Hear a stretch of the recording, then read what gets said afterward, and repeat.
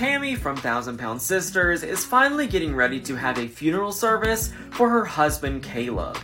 Caleb died on June 30th, but now, a month after his death, funeral arrangements have finally been made.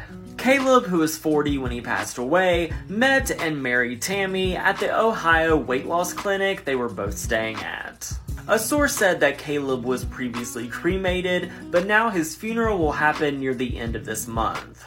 A second insider shared that Tammy drove up to Ohio with her brother Chris to pick up Caleb's ashes as well as his belongings. The couple was estranged at the time of his passing, but she was still his legal wife at the time of his death.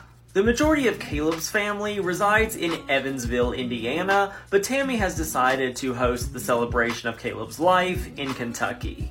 It's yet to be confirmed if the Thousand Pound Sisters film crew will be there to document the intimate service. The crew allegedly halted production a few weeks ago when the family got into a heated argument while filming in Florida.